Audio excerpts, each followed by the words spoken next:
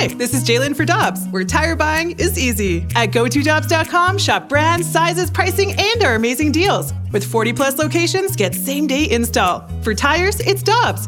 For deals you can use, click on GoToDobbs.com now.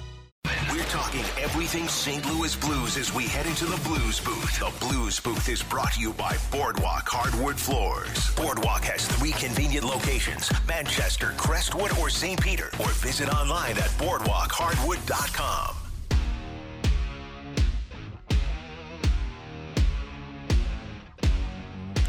The Blues and the Vegas Golden Knights tonight at Enterprise Center. You'll hear the action here on 101 ESPN with Chris Kerber and Joe Vitale. And Alex Ferrari will have the pregame for you at 6 here on your home of the Blues, 101 ESPN. Chris Kerber joins us now. Good morning, sir. Happy Thanksgiving week. How you doing? I'm doing great, Randy. How are you guys doing? Good. Top Thanksgiving side for Chris Kerber. Ooh, man, I like stuffing. I'm a bread man when it comes to that part of it, so stuff it in the turkey when you're cooking the turkey. Put plenty of it aside, and then just make sure that it's just drizzled with gravy and fixings before you eat it. Yeah, that sounds delicious, Curbs. Well, a lot of people use Thanksgiving as the point in the schedule to determine the identity of an NHL team. It's kind of the barometer there. What have you learned about this Blues team as we approach Thanksgiving? What do you think their identity is so far this season? Yeah, so some people take Thanksgiving like Claves' Flag Day in baseball. For me, I wait until we get to that, till you get to about the 25 game mark. But it's a team that's still finding its way. I looked at that last game against Dallas, and you're going, okay, you're typically not going to give up 2 shorthanded goals, and at even strength, you're still not getting enough production from some guys right now. But I look at that game, and I'm sitting there thinking, okay, if the Blues are playing their game, they're going to be giving Dallas fits right now. And what I see is a team that's just missing opportunity. There's only one regulation win in their last 8 games. In the 17 games they've played, they've allowed 3 or more non-shootout goals in, I believe, 11 of them. They're giving up too many goals. In the meantime, your goaltender still has a save percentage over .912, and that's kind of a magical mark. So you're getting the saves you need in some games. You're just not getting the all-around team play. So when I look at how some of these games are being lost, I'm seeing missed opportunity than I am a team not capable of doing better, if that makes sense.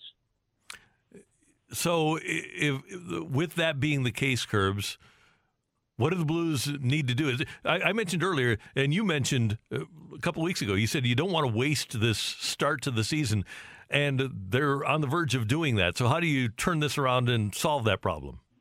Well, I think they did do it. I mean, to be real honest with you, when you the positive side is you haven't wasted it to the standpoint of you're 3 points out of first place with 1 game in hand on the Minnesota Wild, who lost in the shootout last night.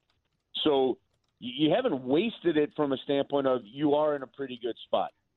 Where you've wasted it from the flip side aspect of it is the fact that instead of a gap and a bigger space between you and some teams that you could have right now, you don't. So you're back in the pack. From a league standpoint, you're middle of the pack. You're 13th overall. From a playoff standpoint, you're 3rd in your division, which is fantastic. You're not in the wild card spot, but Colorado's back to 3 points behind you with 3 games a day. I don't know how Colorado just never plays any games, but they never seem to play any games, right? I mean, their schedule just baffles me the last few years, how in the first 20 games they seem to play so fewer games than everybody else.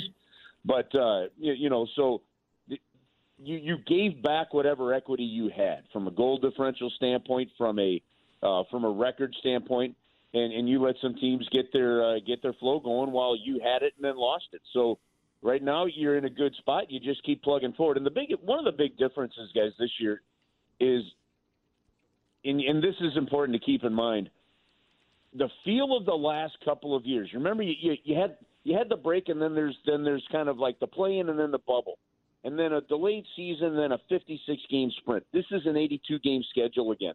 And even though the games are somewhat compressed because of the Olympic break in February, it's still an 82-game schedule. It's a different beast, as it were. So you can slide a little bit, you can come back a little bit in an 82-game schedule. It's a different feel than last year. Do you think that schedule construction, Curbs, is playing a lot into what we're seeing with the Blues right now as far as endurance is concerned? I know there's guys that are coming back and they're trying to get their feel, but I wonder about what you just mentioned about the schedule, if guys are just getting a little fatigued right now with so many games. No, I don't think you can say that because, I mean, the other teams are playing the same schedule, and look at what Florida's doing. Look at what, some of the other teams are doing. Look at what Minnesota, even in our own division, is doing. It's not schedule related. It's just game detail related. I think no doubt that Ryan O'Reilly missing a few games threw things really out of whack. It's something that the team hadn't dealt with that guy gone, for over, basically for 3 seasons. Then now he comes back, but Braden Shen is out. And so, you're talking about a team that hasn't played with their top 2 centermen now for probably, 12, 13 straight games.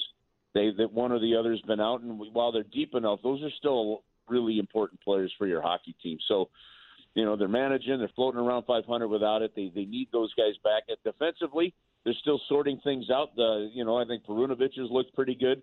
So, kind of back to your very first question, Michelle, I think through 17 games, I think this team is still sorting out what they've got. And while they're doing it, they're finding a way to get points here and there, but they're missing opportunities for other points. And again, just one win in your last 5 games is not good enough, and the schedule is not going to get any easier when you're playing Vegas tonight.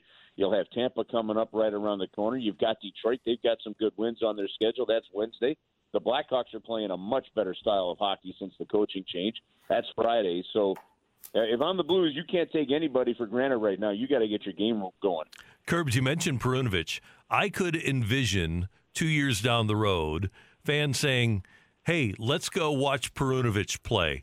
He's got that sort of skill. He is an amazingly talented young man. I don't know where that talent is going to take him, but, man, he's got some skill. And, Randy, what impresses me is when you talk to some of the players, whether it be a forward or say, Justin Falk, they talk about some of the little things they see him do in practice, whether it be just how tape-to-tape the passes are. And yes, I realize you're in the National Hockey League. That sounds basic, but believe me, some guys are better at it than others.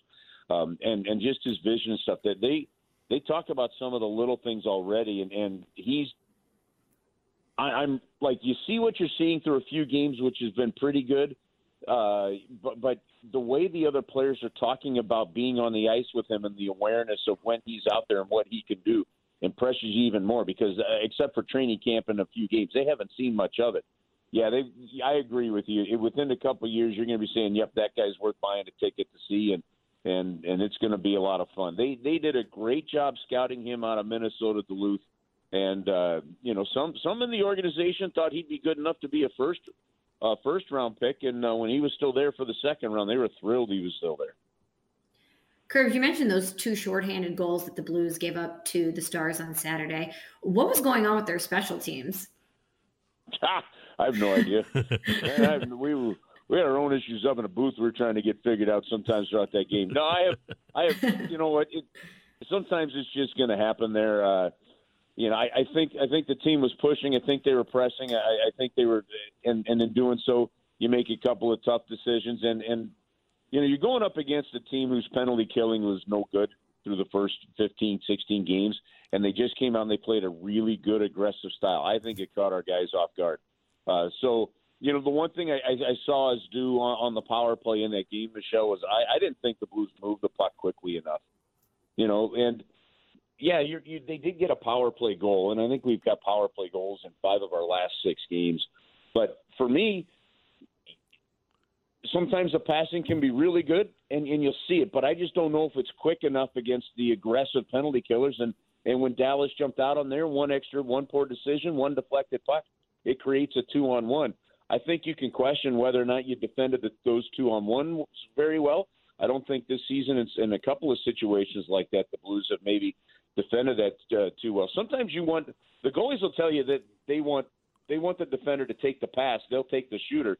And in both situations, our defensemen, and 2 different players, by the way, took the shooter, and then that pass was left open, and then it's impossible on the goaltender. So, I wonder sometimes if it's not even so much how the power play was going, but how that play specifically was defended. Curbs, before this season started, if you would have told me that Vegas had come to town the Monday before Thanksgiving and their two leading scorers would be Chandler Stevenson and Riley Smith, I would have said, you're crazy. Nothing against those two guys, but I just kind of figured they might have had somebody else at the top of their scoring list. Yeah, that's true. Stone and Pacioretty, they've been out. Stone is back. Pacioretty is still out. Of course, Vegas just made that big deal for Jack Eichel, who had successful surgery, and we'll see what happens in a few months if he's able to come back. But the Chandler Stevenson deal is such a great one, a bit of a cap situation for the Washington Capitals, and Vegas was able to take control of it. And he has been he has been to the Vegas Golden Knights in a lot of ways what Ryan O'Reilly's meant for the St. Louis Blues, just in terms of constantly impacting every single game he's playing, and he's a fun player to watch. This is a Vegas team that's found their stride. They can still throw a lot of stuff at you. I'm excited to see if there's a little fire in the belly with Stone back in the lineup. He wasn't in the last time these two teams played, But the Blues have more players in double-digit scoring than the Vegas Golden Knights do. And again, that's one of the enigmas of this Blues team right now, where you're seeing good numbers from some guys. You're just not seeing the results in the win column. We hope they turn that around tonight. 6 o'clock pregame, 7 o'clock face-off. You'll hear it here on 101 ESPN. Curbs, always good to hear your voice. Thanks so much. Happy Thanksgiving, and we'll talk to you soon. All right. Have an awesome week, you two, and happy Thanksgiving to you all.